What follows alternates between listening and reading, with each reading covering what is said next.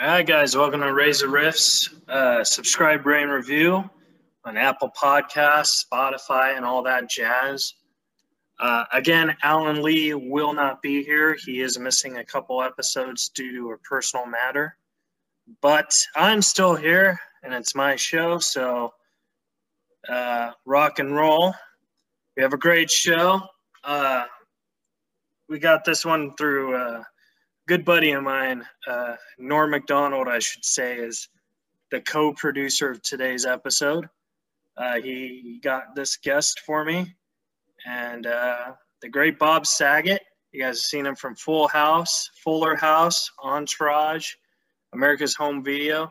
He was the director of Dirty Work, and he wrote a book called Dirty Daddy, and he also has a Comedy Central roast. Very, very funny. I'm really looking forward to talking to him. And I hope you guys enjoy it. If you guys did like it, subscribe, rate, and review.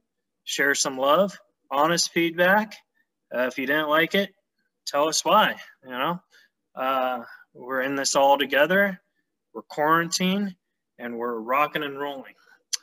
I do have one stand-up date booked at the Ha Ha Comedy Club in North Hollywood on Friday, May 14th, 2021 at 8 p.m. So if you're free, come see me. It'll be fun. It'll be my fourth show all year. So I'm really looking forward to that and all that jazz. All right. We're going to jump right into an interview with Bob Saget. Enjoy, guys.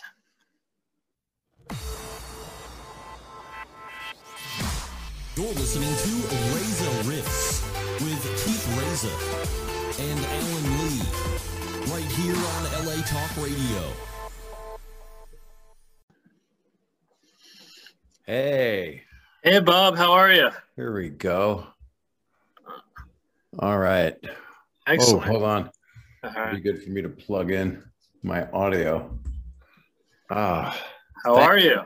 I'm good. How are you? Good. It's good to finally meet over Zoom. Thank you for having me. Oh, thank you for saying yes. I couldn't say no. Norm says this is a friend of mine, and hey, it's a friend of mine, Saget. And also what a remarkable guy you are. And so it took me a second to check it out. And I went, thank you for having me on. Oh, no worries. I've been trying to get you on for like 4 years. So wow, you should have reached out. I would have been here. I tried Mr. O'Brien. Oh, God. Yeah. Maybe he didn't get it. It's possible. Yeah. So, well, but like, here, I don't we feel and to be honest, I didn't like ask Norm to ask you. It just came up in conversation. I don't feel comfortable asking friends for favors like that. But don't worry about it. No, I was happy to do it. And Norm is, Norm's the real deal, Yeah, I love Norm. At first I thought he was pulling my leg when he did it. No, he was like, hey, Saget. And, I read the text and I hear his voice. I don't know how that happens. Same here. How is Irvine Improv opening week for comedy? It's been, I had an interesting week last week. I did 5 shows and all of them were consequential and wonderful. I opened up in Atlantic City, the Hard Rock, their arena, at Tess Arena, with my buddy Mike Young. I love Mike. Yeah, Mike is great, and he was over last night. It's his birthday, so we celebrated the fact that he looks 40 and he's older than 50. But I'm not supposed to share his age. Anyway, do people still not know who he is? People know who the F is Mike Young now. They're starting to, All Things Comedy has been, they put out his little concert thing that he did, and he's doing really well. He's got a movie he's about to direct. And are you going to be in this one? Because you were in a stand-up guy. Yeah, I was. I'm not going to be in this one. He's got some. I think he's got some casting to do yet, but he's really good. And the more you direct, obviously, the better you get at it. And he's just really good. But we did this 7,000 seat place that only by law was 1,000 people, or under that, maybe 800. I don't know. But we did 2 shows where we would normally do 1. Right. And we did 2 shows because of safety. That was just, a week and a half ago on a Saturday night. And it was the first event that they had in Atlantic City with headliner comedy or performing. And it was amazing. It was amazing to be able to be back. And then on 420, I did a pot show with a whole bunch of comedians on the rooftop of a hotel in San Francisco. And it was also streaming if people bought tickets, put on by Berner, who is the guy that owns Cookies, which is like the biggest pot distributor in the free world. And nice. I'm not a partaker because I did enough in the early 80s. So I'm good. I'm good. And you moved on to cocaine anyway, right? Well, just in the movie. But the early 80s were in LA. There was a lot of stuff floating around. But and then just did the Irvine Improv with Mike, and we sold out 4 shows, and it would have been actually sold out to the max, but you can't.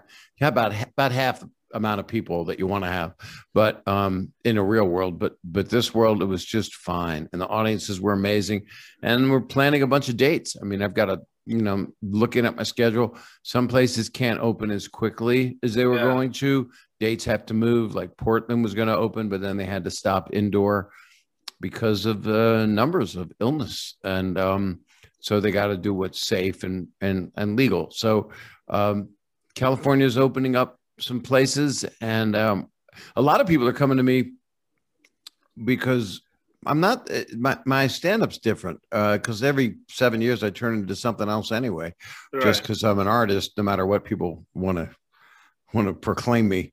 I think you're an artist. Well, you are too. We are. I mean, if you're a comedian and you're writing something down or you're thinking of something and you put it out there, that's not just craft and that's not just narcissism. It is for some people, but not from what I've seen of you and heard. It's an art. It's a wonderful thing we get to do. Yeah. So it's different. I'm not. Some people will be disappointed I'm not as dirty, because they think I'm all of a sudden going to be so profane because they see crystallized moments on the internet from 15 years ago, or they'll watch one special that I did, on HBO that was like, whoa, Bob, what were you doing? And do you think that's a phase from audiences members though? Like, since they saw that, they're like, okay, he was dirty in that one special, he'll be dirty. You know what I mean? Well, it's funny. Every special I've done, and I got Grammy nominated for one of them called That's What I'm Talking About. And it was funny when I was doing my last special, 0 to 60. I said, after you do a couple shows and record them, and then you cut the stuff together sometimes usually you do use something from another show when you're making a special. And I said to the producer backstage before I went on before the first show, I said, I'm going to be cleaner tonight. I'm not as blue.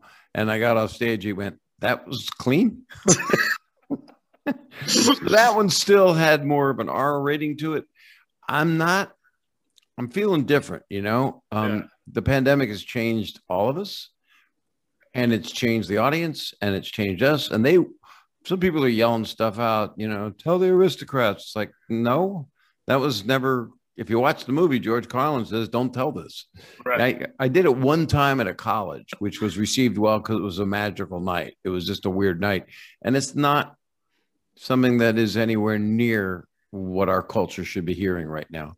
And I think I'm finally at this place where throughout my show, whatever the show is, people go, is your same act? When people say that to me, it's like, what are you, a juggler? No, same act. Yeah, I do a unicycle, and I don't know, I fart out of my ear. It's just it's a lot of new stuff to talk about. I mean, and I'm telling more stories. I don't want to analyze myself, but it's new stuff, and I do some old familiar things music wise. I'll do a song or two that people want to sing along because they know it from specials and stuff. That's the audience stuff, especially if you have some music that you do, comedy music. But it's a lot of changes. It's a different. I'll be very excited to put this into special, do a special out of it. But in the meantime, I'm just in the moment loving stand-up. You're also doing a podcast too. You got the podcast bug, and I listened to a couple interviews, and I thought it was great. Thank you. I've done, I think, 90 shows I've done. It's a year. Last year, right? Yeah. I started. I closed the deal to do it before Corona pandemic, before any of it, before we knew what it was, even though it existed anyway. There was a form of it anyway. I know that for a fact because my guest coming up is Dr. John LaPook, CBS chief medical correspondent, and over a 2-hour podcast, I all the questions that just normal human beings, no matter what you believe, if you want to hear some truth, if you're capable of some truth, which I think most people are. And people that may not, people that are hesitant to taking the vaccine, things like that. It's just plain English from an incredibly intelligent man who's a real doctor, 67 years old, still has a practice. He's on CBS this morning, 60 Minutes, the CBS Evening News. He is the guy that will call up everybody at the NIH, CDC. And so, Fauci just told me this, and names that sometimes some of the doctors turn people off when they hear the names. It was just a really interesting. What I love about doing a podcast is I was kind of born to do it. It took me a while to really get the idea of it. Yeah. How long have you been doing it? I've been doing it for 6 years, but I only do like 10, 15 episodes a season because I only know so many people. You know what I mean? So but you could do as many as you want. I mean, you could have. But like I get a lot of no's before I get yeses. I think that's just the business. But I think after so many no's, it's like, all right, I'll take a break for 6 months or something. But you could have anybody on. I mean, look at how Tom Green started back in the day. You just have his buddy on. They would just sit and talk. I mean, you're really good at it, and it is interesting what happens when you do 6 years of something. Yeah, you get the vibe of it. Yeah. The question I had about your podcast is, who's someone that you would want to interview that you don't know that you think would be really cool to interview? It's interesting that I don't know because I name drop a lot. Someone that I don't know. It's interesting because they have to speak English, right? Like, Putin would be a great get, I think I'd be great with him. I think he probably loves dick jokes. I don't know how to even say dick in Russian. I'll call Yakov Smirnov. Yakov will tell me how he says it. It'd be interesting to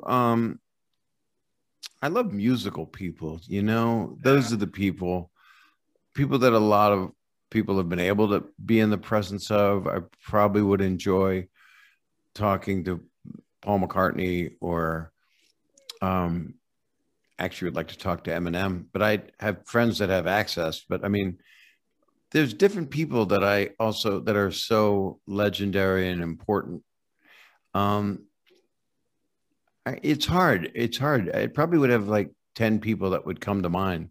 Yeah. You really caught me off guard with your podcasting expertise. Was that a good question? Because a great question. I'm stumped. Questions. Well, I could talk to Springsteen forever, Oh yeah. There's certain directors that I could talk to forever that I would love to talk to. Scorsese, or I could talk to Coppola about Godfather 1 and then go into 2 and then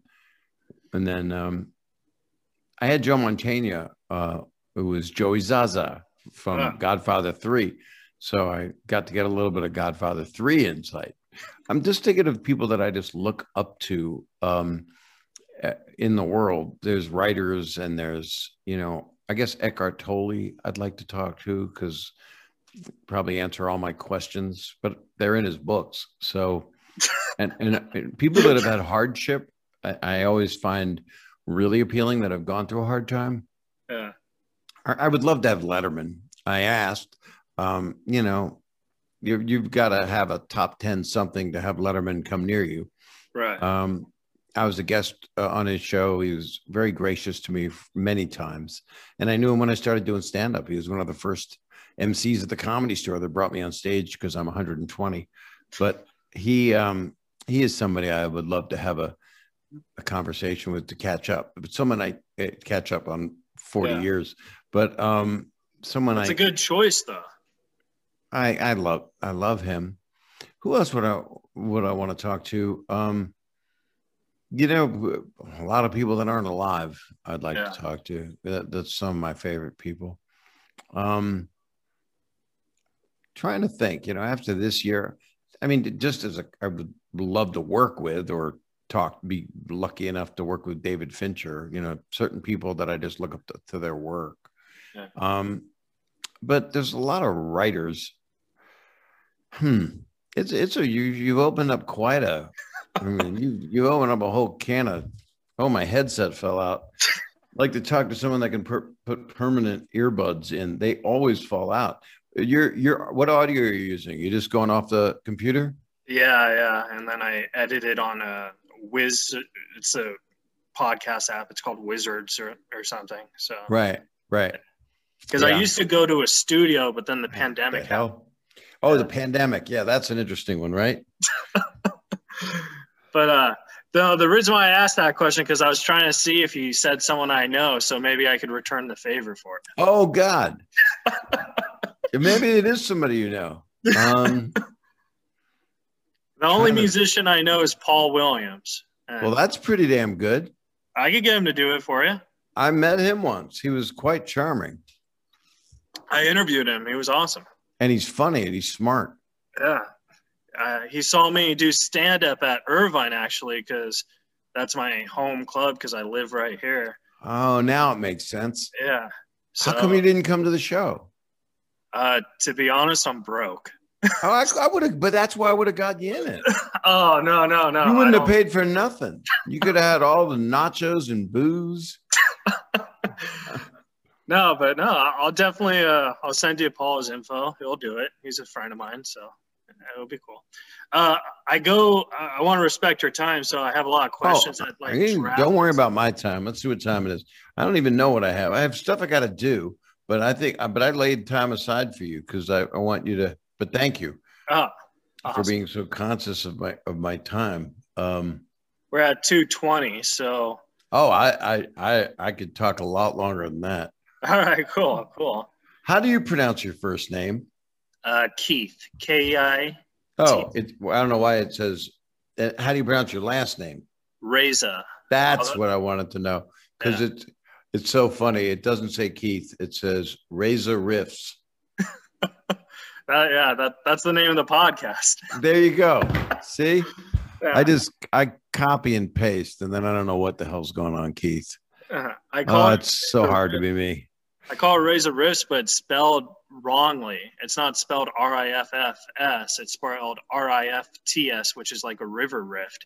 And like part of my humor is like wordplay type humor. So that's why I thought it would be funny at the time. It is funny because it's almost past tense of riffing. It's almost like you riffed or you riffs. Yeah. But that's bad English. But yeah, wordplay is like, people give wordplay a bad name and they're not smart. Yeah. But again, it's depends what language you're speaking in. But English wordplay is where puns come from, and it's where Groucho came from. And people hate dad jokes, but that's because they're not trying to think of anything to say that's funny. They just want to be a critic. Yeah. So I've always tried to combine a dad joke with something dirty, and for no reason except everybody told me not to say that when I was 10.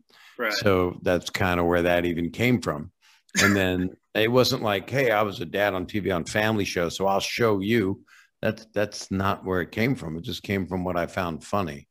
But unfortunately, I had a very sick sense of humor because the world is so shitty for so many people. Yeah. That's where I get even darker with my humor. And I think that's what happened over the past 30 years as I became a pro as a comedian performer, and then went through different incarnations of what my voice was, along with a lot of people that I kind of paralleled with how we evolved from. I talked about this recently, but I listened to Sarah Silverman on our podcast was talking about there's a lot of stuff that I did, she said, years ago that I would never do now. Right. And that's just the way it is. And yeah, we are in a mind yourself more, be more considerate, think of who you're affecting when you're saying things nonchalantly and gallantly, like you could care less. I care too much, which is kind of why I would do horrific jokes. I think it's all about the time too, like the time structures. Like, for example, like there's some movies in the 90s and the early 2000s that could never be made today by the humor. $1,000,000,000%. I mean, yeah. I had the pleasure of talking to Carl Reiner about Making of the Jerk, Steve Martin's first movie. Yeah. And subject matter in it could not be done today, is what Carl was saying. And to me, it was the least racist. It was a anti-racist message in that time frame, done at that time. And Blazing Saddles, Mel Brooks has said he could not make that today, which he could not. And because it's, it would come off that way to people when the intention was anti-racist. Right. And then people find themselves going, God, I wish I hadn't have done that back then, across the board with a lot of things. But I can say that about a lot of different things anyway. And people, when I have the honesty and openness to go, boy, or I'm in an interview and I go, boy, that was a wrong thing that I did, or I wish I hadn't done that, or that was inappropriate. Inappropriate didn't mean what it means now. Inappropriate now means you're saying you're guilty of something. Talking about something and acting on something are two different things, but words matter, as part facetious, but also it's the truth. Yeah. So I've had to come to Jesus with a lot of things of be considerate of people's stuff. And yeah, I would love to get a dry erase board with some of the stuff I've done. Does it hold up today? For some people. But I don't like if people take it the wrong way. And instead of me commenting on something by bringing it out like I used to, they would take it as misogynistic or cruel when it was meant to be the opposite. But that's, how can you, if you have to explain it, it ain't working. It doesn't hold up. So I'm really happy with how stand-up is for me right now, because I'm like getting reborn again. It really is like that when I'm coming out and the audience is there, and you know what you get from an audience. It's a two-way street, Yeah. I mean, I've only done 3 shows this year. So I that's a lot more than most people. I don't have the career of doing it like every single week like I did, but like I'm hoping, I think guys like me, it'll be harder to get back into it because, I'm not a headliner, I'm a feature MC. So I think like it'll be harder to get those spots, and, because headliners, they got to get in, you know what I mean? So I don't know what I'm trying to say, but I think you just need to, you know what you got to do? A friend of mine says the squeaky wheel gets the grease. So you just have to be a little pushy and just say, can I be on that show? Can I host that show? Can I open that show? Call the club, and just say, I want to be part of that. And next time you're in Irvine, I'll write you. Hell yeah. Can I answer? I usually go Mike and me, and I usually don't have a host, but I'd make an exception in your case. I would have you, but you wouldn't do that. You do like 5 and then you'd in between. Yeah, that'd be easy. It'd be my pleasure to do that. And you've got it on recording, so you know it's real. I love you. We have evidence. I'm feeling we're going to be best friends now. Well, it's going to be like, what about Bob? You're going to be at my house. It's going to be like, Norm goes, hey, I got this great guy. And it's a practical joke. Norm plays on people where he hooks a stalker up with all of his friends he wants to get even with. If we're being honest, that's probably how I became so tight with Norm, because I have Asperger's, and it's a social disorder. So like, I think I know what it is. Like the first time I heard it, I was horrific as my old style of comedy and did a joke about it. And you probably have done the joke. Have you done the joke? If not, I wish you would, because I can't do it. What's the joke? You don't want a restaurant that's called that, because those burgers are not good. Yeah. They don't taste good, because let me scratch my nose for good luck. I mean, you can say that. I can't, but I did. But it's laughing at disease sure ain't funny. But that's why so many comedians would do a cancer joke 15, 20 years ago. They would do it because they were affected by it. You know, if you have the disease, it's an easier thing to do. Yeah. I mean, I would say 90% of my comedy is talking about it. Oh, So, well, and you never did that version of the breaking down of the, but you do wordplay. Because yeah. Asperger's, I don't know. You should Yeah. say I'm you're a really basic- good cook. You make Asperger's. I'm basically the John Cusack of stand-up comedy. I just say anything. Oh, I see what you're saying, because that's the name of his movie. Yeah. I thought you were going to say you're incredibly radical. I follow him just to see how rebellious he's going to get that day.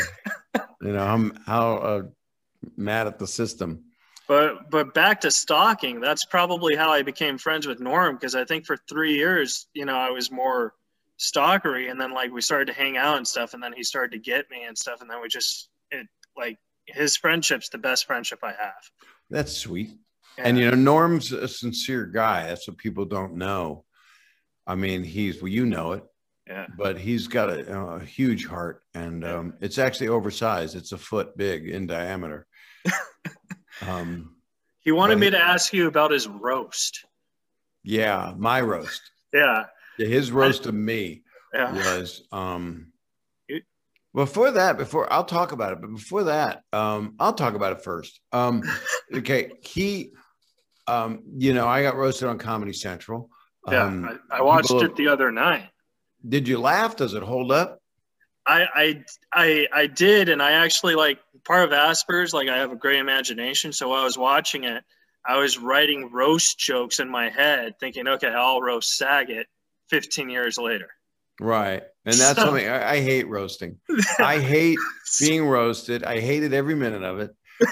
What Gen Z did is they watched it. Some asshole put something out on YouTube saying that the jokes are real, and they don't understand what a roast is. So nobody gets what a roast is. Right.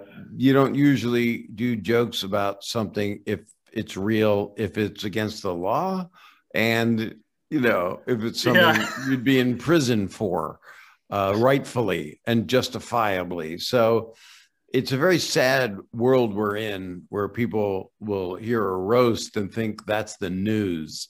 Yeah. So what happened was Norm was smart and called me and said, Saget, I don't want to make fun of you. You're my friend. Bad impression. But he said, you're my friend. I'm not to do it. I said, well, don't make fun of me. Just curse a couple times and say I'm a piece of shit, and just do what they do at roast. That's what you do. And he said, no, I don't want to do that. And I'm going to read from an old 40s joke book. And then that's what he did. And the jokes were not really hitting, because the thing was, it's brilliant what he did, because Norm is brilliant. Genius, yeah. Yeah, exactly. There's only one Norm Macdonald. And so he probably did about 20 minutes in total. And I think it's like 12 minutes or 8. I don't know what it is in the final roast, but I think it's uncut somewhere on the World Wide Web, which is the destruction of civilization. But he was so funny because of who Norm is. And throughout the whole roast, he sat there and read the sports section. Yeah. That's what he did while everybody else talked, because he's, you know, what did he need to be around a roast for? I'm going to read, see what horses are winning, you know? And so what teams. So he started to do jokes, you know, you got a face like a flower, cauliflower. And then when he goes, I'm saying you got a fucking dog face, okay? When he cursed, because I had suggested he did, I told him, please just curse.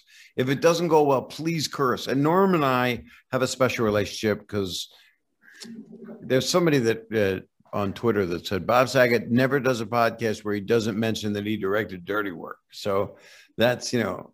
But that's one of your highlights, though. Well, but yeah, but I am known by myself and others as too much of a name dropper, and it's a bad thing to do. But I don't know. It's part of I think it's part of my wanting to be accepted neuroses. You know, like you told me, hey, I got Paul Williams in my pocket, and you can have him. He's little. He can be in your pocket.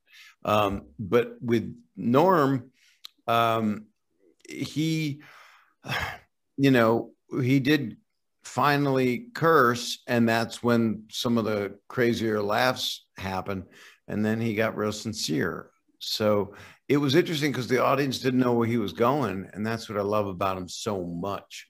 Yeah.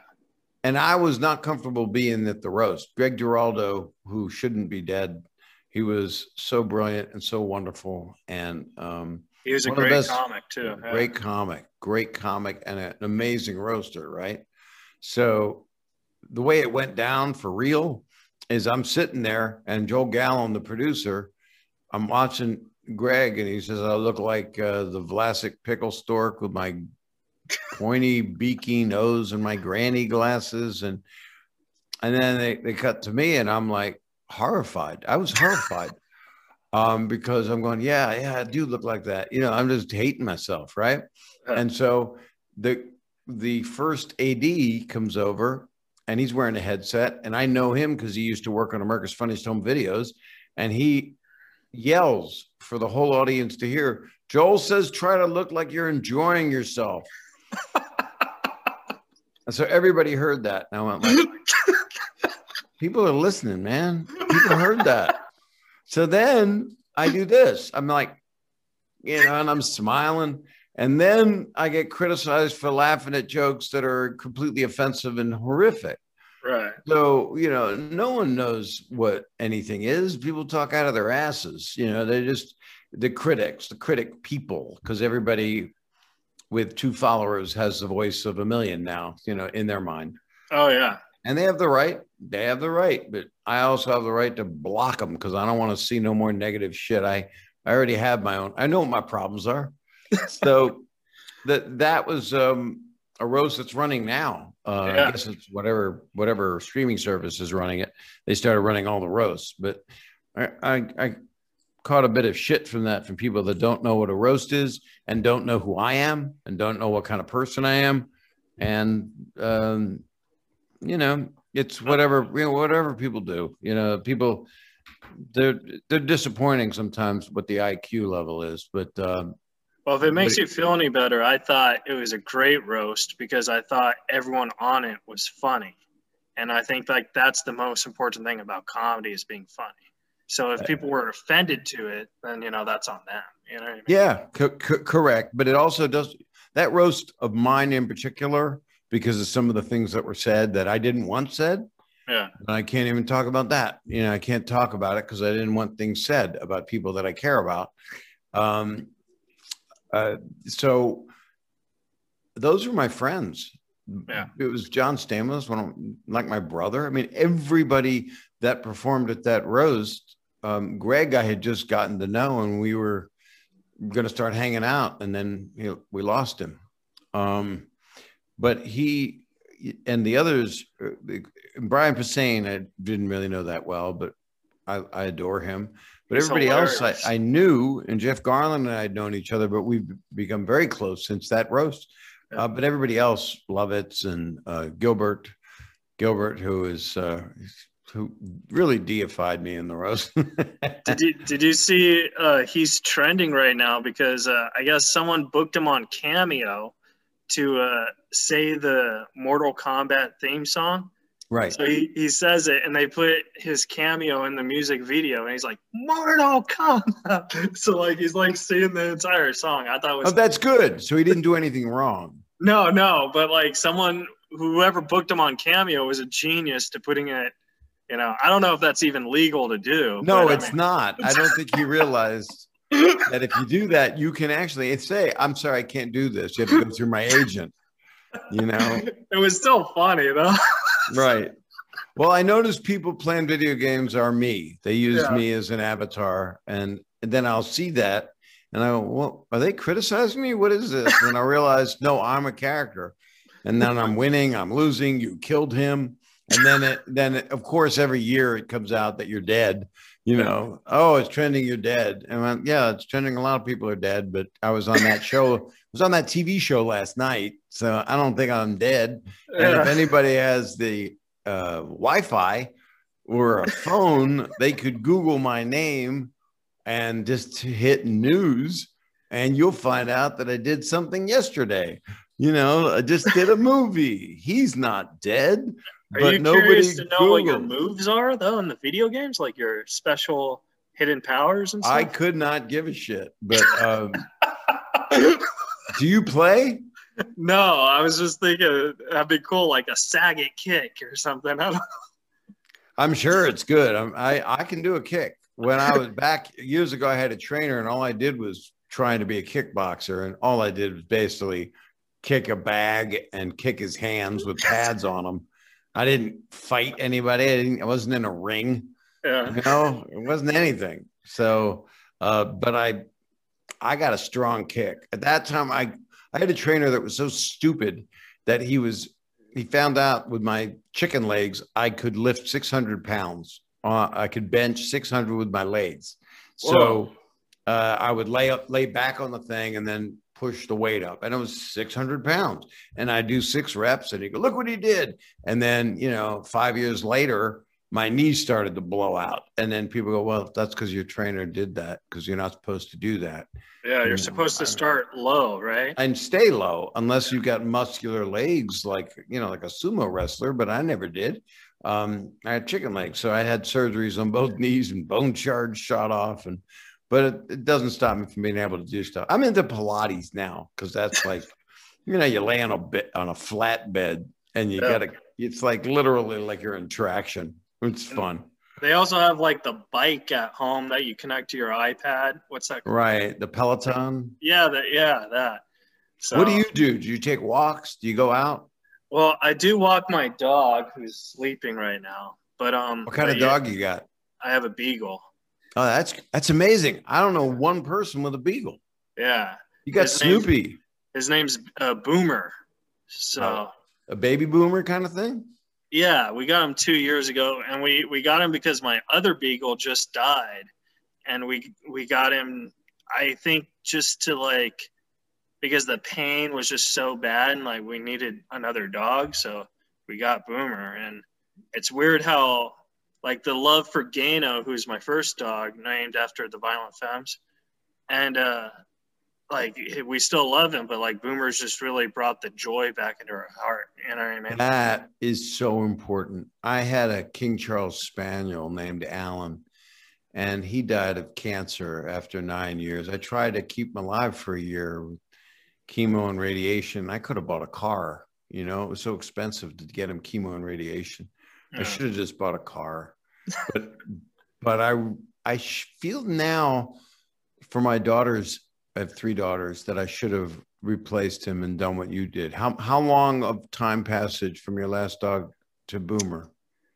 To be honest, it was maybe 2 weeks. That is so smart. That's like you break up with somebody and you got the other person on speed dial, the new person.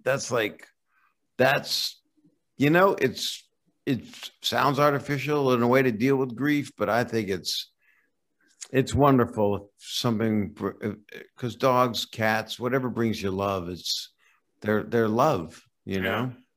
And I want to try and get him to use as an anxiety dog for me, but he has way more anxiety than me, so I can't do it. This is the material. I can feel it. So is there a way that you could have the support human tags and he could ride in first and he boards first and then you go with him because he needs you? Yeah. I wanted to ask you about Through Adam's Eyes, which is a film you made at Temple, and you won. I've never, I don't know who's seen it, but I'm very curious about that because I love Temple and I love film. How is that experience? How do you love Temple University? Eddie Jones went there, and he was my favorite basketball player. Holy crap. That's interesting. Yeah. I thought you were going to say Bill Cosby, and he's my favorite role model.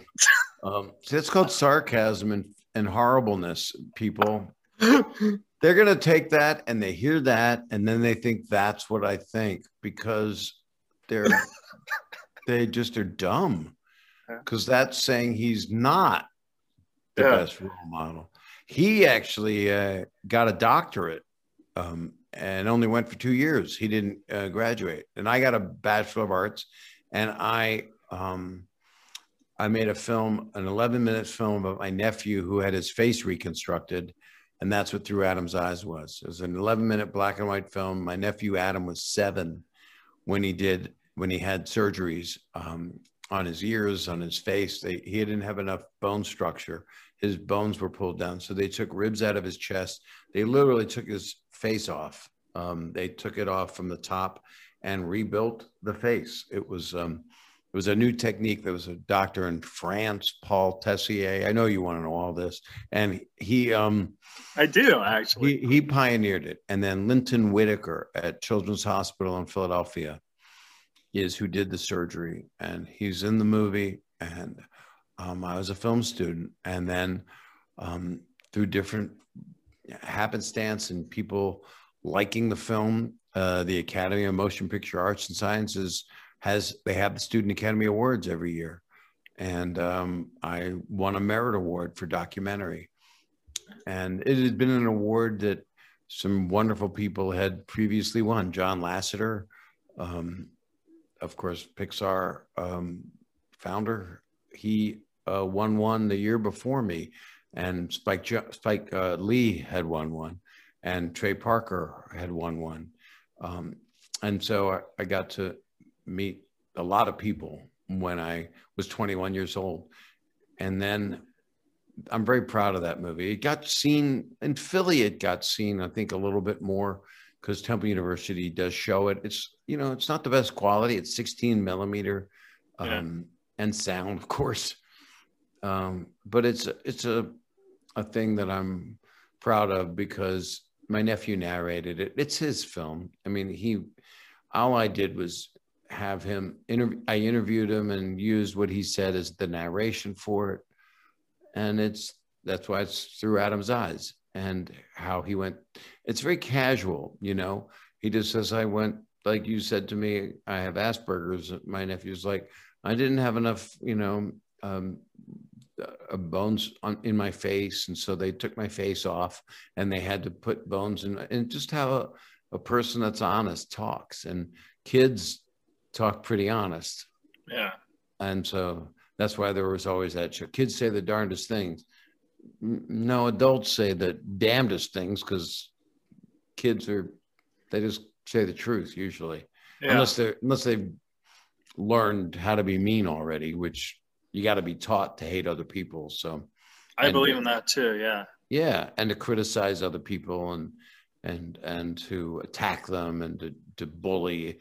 That's taught, and it's because you got treated that way, or you just became not as nice a person. So, I wasn't raised that way. It was just so weird being a comedian because, I assume you overcome quite a bit with having Asperger's and being a comedian.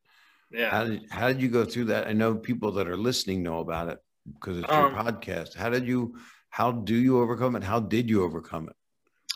Well, it's kind of a sad story, and so I got picked on a lot. I would like a sad story because I love to laugh. Well, I got picked on a lot. You're trying to tell me something sincere, and I'm being a complete douche. No. I couldn't even tell. I have Asperger's. So I think you could tell a lot, by the way. I was trying to make you smile. You did. So I got picked on a lot in school because I was very nonverbal. And when I did talk, I would talk in a way that is like people would make fun of you for talking like a squeaky voice or something, And they would try to replicate your voice. Yeah, they would make jokes and make fun, and they would call me retard and all that stuff. Oh, Jesus. Yeah, and so I remember how I started comedy. I remember watching the Young Comedian specials with my dad and stuff, and America's Home Videos actually I felt was even though it wasn't a stand-up show, I felt it was more stand-up than Full House because you were telling jokes. Right. I was attempting to tell jokes. Yeah. So I would like that. Those were the shows that I liked, you know what I mean? And so I walked by a mom and pop coffee shop house that said $20 for open mic best joke wins $20, and I signed up because I thought if all these people were making fun of me, maybe I'm funny. I don't know. And I won the $20, and $20 for like a 14-year-old kid is like $100. That's amazing. You know? So then I just started doing comedy. At 14? You started at 14? That was my first time. Yeah. I didn't like continue doing it until college and stuff when I got better at talking and stuff. I see. Where'd you go to college? I went to Golden West and then Orange Coast College, Sure. which is in Huntington Beach and Costa Mesa. Mm-hmm. So, and yeah, and then I started doing comedy, and I just loved making people laugh. I thought like that brought a lot of joy to me. And then like the longer I did comedy, the more I could talk and get, you know, vocalize and stuff. And I went to a lot of speech therapy and stuff. Right. So I feel like I look at myself, because now I'm 33, like I want to be like a household name, and I just like, I don't know if that'll ever happen, but I still want to do comedy. That's why you have to assume that it's happening, and that it's really the hardest thing to do and to learn. And I've gone through it my whole career. You know, you really have to just do it, because you can definitely do it. I mean, I'm just talking to you right now, and I already sense that you're incredibly, this is going to sound really annoying, incredibly likable and honest. And my God, I mean, if so, you come out and you talk about Asperger's. Once you get past all of that, because that's the big piece of information that you're dropping on them. Yeah. And I'm sure you got all the great jokes about it. As upsetting as it would be, but you get to get that message out, you know, which speaks for all the people that have it. And then it also, it brings people in, because nobody gets out of this life without something, and they can come into it with a big burden of shit and somehow get through it. But the fact that you get up and talk about it, my God, then you'll just broaden it. You'll broaden it into just other stuff, which I'm sure you do anyway. You write stuff down. How do you go about it, coming up with stuff? Well, yeah, like the roast that I was watching last night, I actually wrote the jokes on the card. I wanted to tell them to you, but but it'll probably offend people all over again.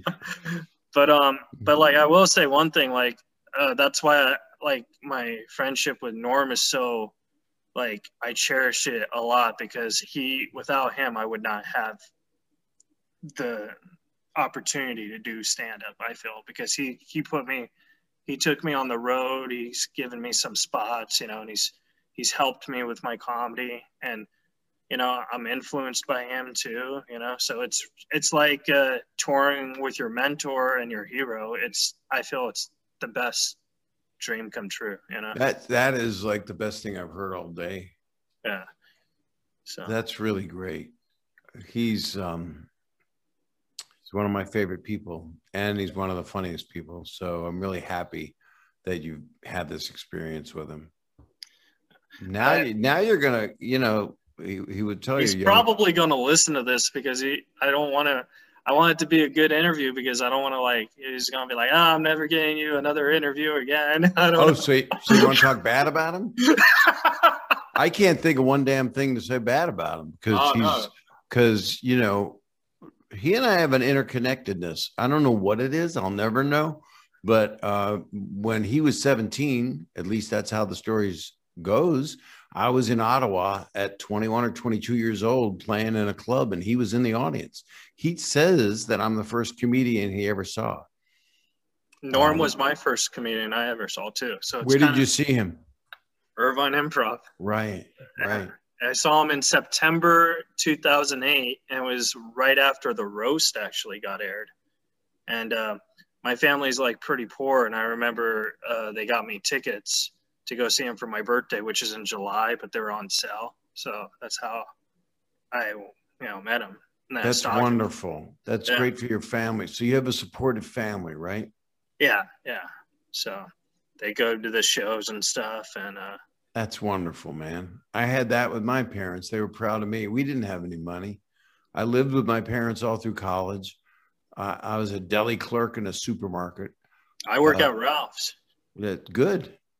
So what do you do there? I was a cashier, but then like my no filterness, I guess, got me a lot of complaints. So they moved me into the milk box. So now I throw milk, which You, is art in a way because like you have to make it beautiful. you're saying you put it in the cages behind the milk? Yeah, like you take the milk out of the box and you put it on the shelf, and Right. yeah. I have something similar to that. I was a wet nurse for a while because I lactate. So I was breastfeeding. I would fill bottles with my breast milk. Just wanted to, that'll be your soundbite that you show when you want people to hear this. Yeah, I cleaned fish all through college. So I'd smell like 100 pounds of carp, and bottom feeders and croakers and porgies and all these weird things. And I was a deli clerk, and I bought film stock, and I took a girlfriend out to dinner, and that's what I did. I lived at home. And then when I got out of college, I moved to LA from Philadelphia. So we didn't have any money. My parents barely could afford to send me to college, and I lived at home. But my dad was my parents were good people and supported me. And like you won that contest. I won a radio contest when I was 17 in Philly with a radio station, WMMR. And I sang a song about bondage. I was 17 years old singing a song about bondage. And then they want to know what happened to the dad on Full House. It's like his childhood is what happened to him, I found out about weirdo people and joked about it, all you got to do is do it. That's all you got to do. And find places where you can go up. Besides, I know because you're in the OC, there probably aren't a lot of open mic type places. Yeah. Whereas in LA, there's a lot of open mic type that will be, they're now, most of them have been closed. So this year you didn't miss much. Well, I also co-book a comedy club in Huntington Beach. It only fits like 150 people. That's not only, that's a lot of people. I mean, there's people going out, working out in front of 25 or 50 at laundromats that are like the place to go to, I've done a couple laundromat shows. Right. Yeah. But yeah, I wanted to ask you about directing too, because you directed Dirty Work, obviously, but you also directed Benjamin. How is it as an artist? How is it like directing yourself while you're also acting? Like, in that particular project, and you love everything you direct because it's like no matter what, it's one of your kids, even if it doesn't turn out quite great. I had I have every note from my doctor on that one. I wish I'd directed it and not been Ed in the movie, or been Ed and had a director and a different budget. And I mean, we did it for no money, and we did it in 15 days, and it's hard. And everybody was so great. The cast was so giving and wonderful. So I have no regrets. I just know I would have done a couple things different. Which maybe would have waited. Maybe I would have waited and tried to get it till I had more money budgeted, so we could have shot it more, and a few more days would have really helped us. But all in all, the cast is so good. It's Rob Corddry and Kevin Pollak and Mary Lynn Ricecub. I love Mary Lynn. I just did a movie with her in the Cayman Islands. Right now it's called Blue Iguana, but I think it's going to be called Killing Daniel. And we just shot it during COVID. And there's no COVID in the Cayman Islands because they put you in jail if you leave quarantine. So there's no cases of it. There's 75,000 people, and there is zero COVID. And they followed protocols. The crew wore masks, even though it was very hard. It was 100 degrees out, and we were shooting outside a lot. Yeah. And inside without air conditioning. But that was, Mary Lynn and she was just on my podcast. She's so wonderful and so funny. And she's got a big Chris Pratt movie coming out in July on Amazon. Big, like a $200 million movie. She followed me on Twitter a couple months ago. I was like, oh, that's awesome. You're happening. You're happening now. This is all happening. This is all, honestly, look, I'm telling you, just do it. I hate to, I don't know where Nike got that slogan, but from you, obviously, Bob's. Thank you for knowing that I came up with most of the world's, just be. I came up with that. I did my research. I studied hard. You did. You are a young Skywalker, but you were going to follow. And I see that you're drinking a diet soda. Those are the best things we can drink. Diet Pepsi, They go right into it's good. I think they're good in case like you eat a nail or something, because you could put a nail in Diet Pepsi and it dissolves it. So nothing wrong. Yeah. So I think it's good. And if there's a nail in your stomach, it'll eat it. Yeah. So it'll dissolve my heart too. I would recommend, if you're worried, to get your heart we need to take care of. We need you to live a long life is what we need. At least till next year, so I could open for you at Irvine. More than next year. I mean, I'm telling you, you're going to, and I can't wait to have you open the night. I'm not kidding. Oh, that would be awesome. But you might be on the road. You don't know what's going to happen. Do you want to go on the road? Do you want to do that? More than anything, yeah. Like, I've done the road a couple times with Norm, and I think I've only done Vegas and Arizona with him. But like, I'd like to go on the road. Well, the way to do it is to build a longer act and work out different components of it. So you get 10 minutes here, 10 minutes. Well, yeah, if you have your comedy club, if I were you, I would build a half hour as soon as you can, and then I'll build 45. And then I already have an hour special that I did. So what's the name of it? It's called Keith Reza Make It Happen. I could send it to you if you want. Well, I'm going to find it. Is it findable? I'm going on your thing. I'm going to follow you after this. Oh, awesome. It's on YouTube. Okay. I'm going to watch it because awesome. Because that's all it is make a fucking name for yourself, Just do it. That's why I called it Make It Happen. Right. So well, that is like original. This is weird. We're having this conversation of making it happen, yet I have a special call. That's a great name, by the way. And it's also where we're kind of at. Anybody that's trying to help anybody out of this time we're going through, that is pretty shitty, that we've all lived through, that we're still living through as things open up. And it doesn't mean it's going to go away, but people, whatever, all this people, I had the audience and I said, how many of you have had the vaccine? And like one audience was half and half. Another audience was like 15% of the audience raised their hand. One guy couldn't raise his hand because he just had it that day. But it's interesting because people may not want to get it. And that has to do with whether we can do it. Because if people get sick again, and the numbers go up, they're going to close it down again. So we don't want that to happen. So no, definitely not. And the vaccine works. I just talked to Dr. John LaPook for 2 hours and 10 minutes on my podcast. So I'm vaccinated. I got the not the Johnson & Johnson one, the other one. Moderna? No, Pfizer. Pfizer's good. They make Viagra. So you might have had an erection the whole time. I have two more quick questions. I do really want to respect your time. About Dirty Daddy, what was it like writing a book about yourself during, because like a lot of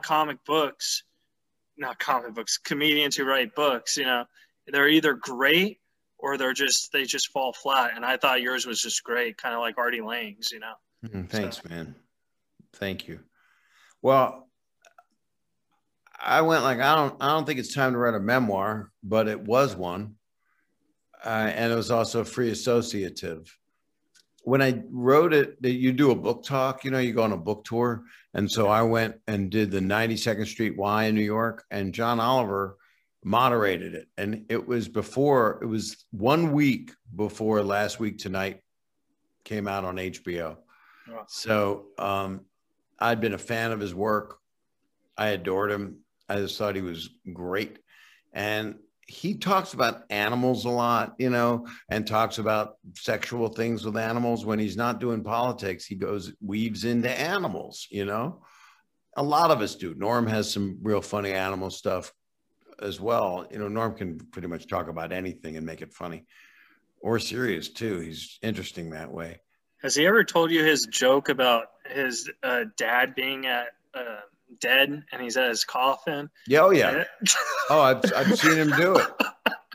So I want a sandwich. I don't know. I got this dead guy. I don't know. Oh yeah, that's the kind of stuff that I am drawn to, because, and that's what Dirty Daddy was about. Yes, I'd like to change the title today. Yes, there's a couple things in it I would change, but that's true of a lot of people's work, you know. But you know, and some of it, it's so funny. Some stuff that's bit me in the ass over the years is because I wrote it in the book.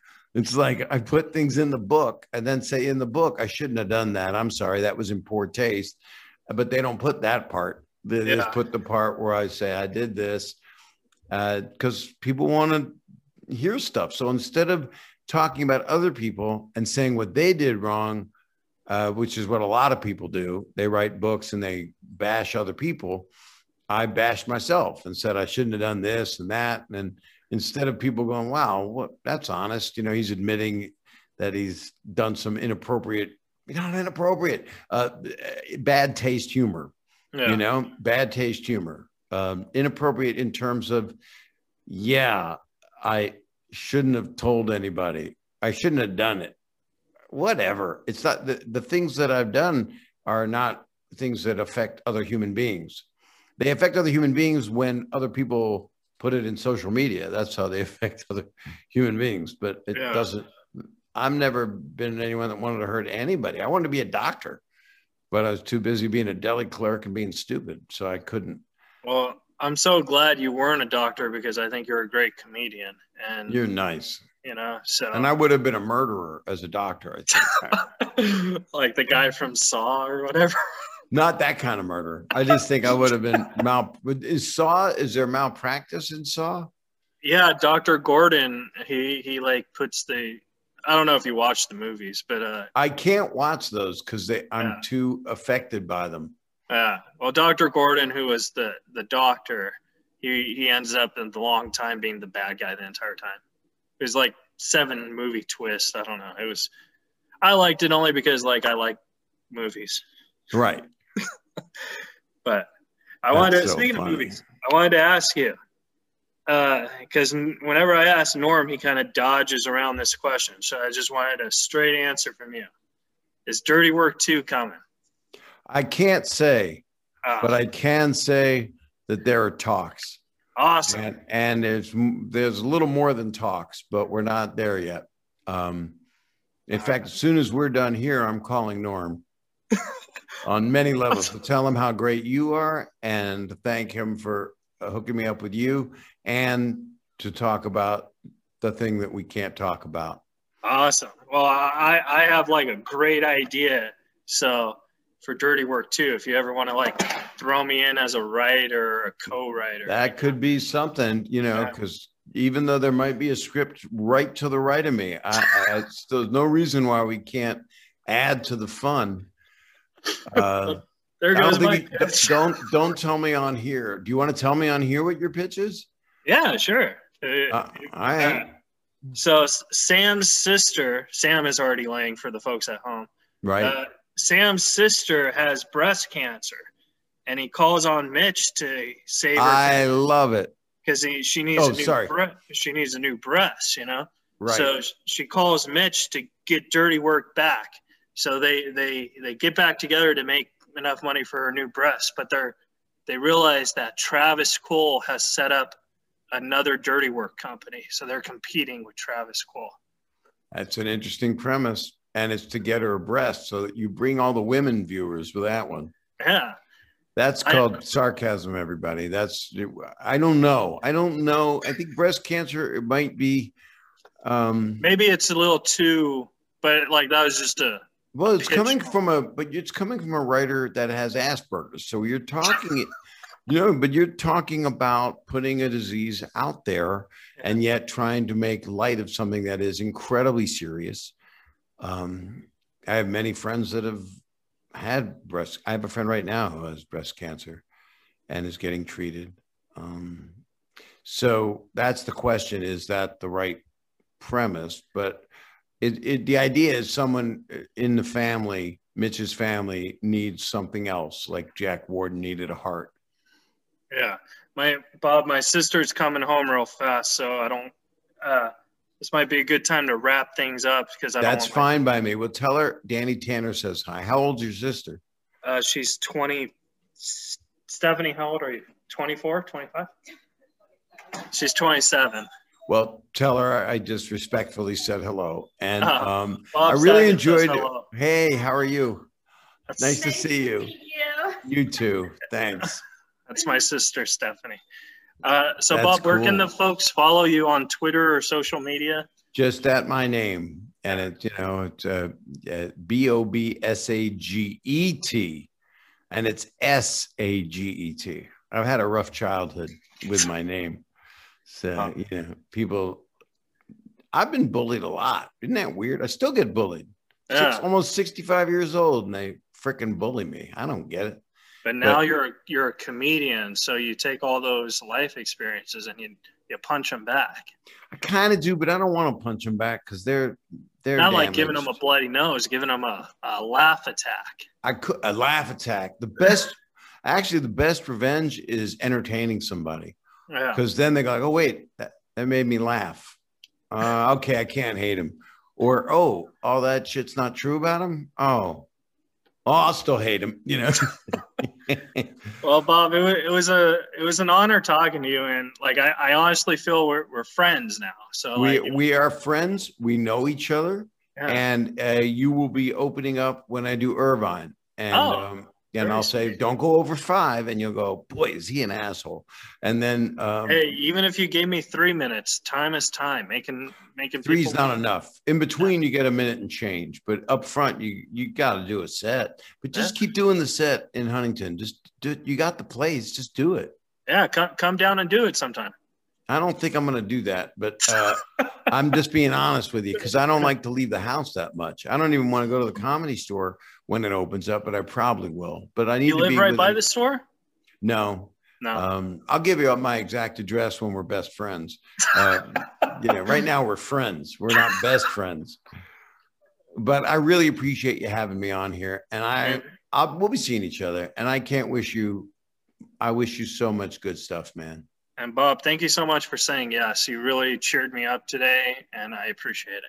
Well, you cheered me up too, by the way. Thank you. And anything I said that could make me look bad, just make it louder when it comes out in the podcast, or cut it out so people will enjoy it. I thought everything you said was great. I thought it was.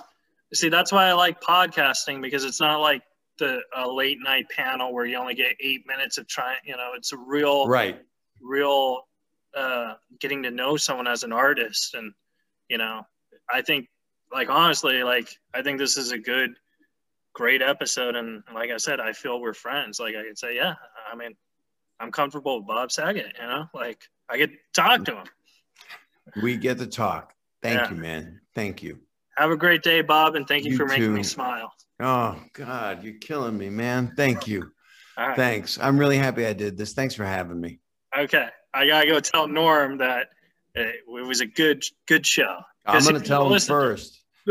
Go talk to your sister. I'm going to call Norm. All right. Bye, Bob. Have a great day. You take care. Bye. I'll talk to you. All right. Bye. And that was my interview with Bob Saget. Guys, subscribe, rate, and review. What a great show. And I appreciate it, guys. See you next time.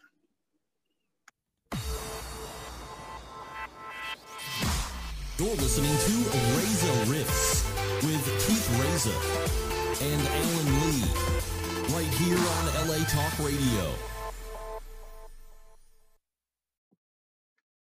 Hey guys, thanks for listening to the show. I really appreciate it.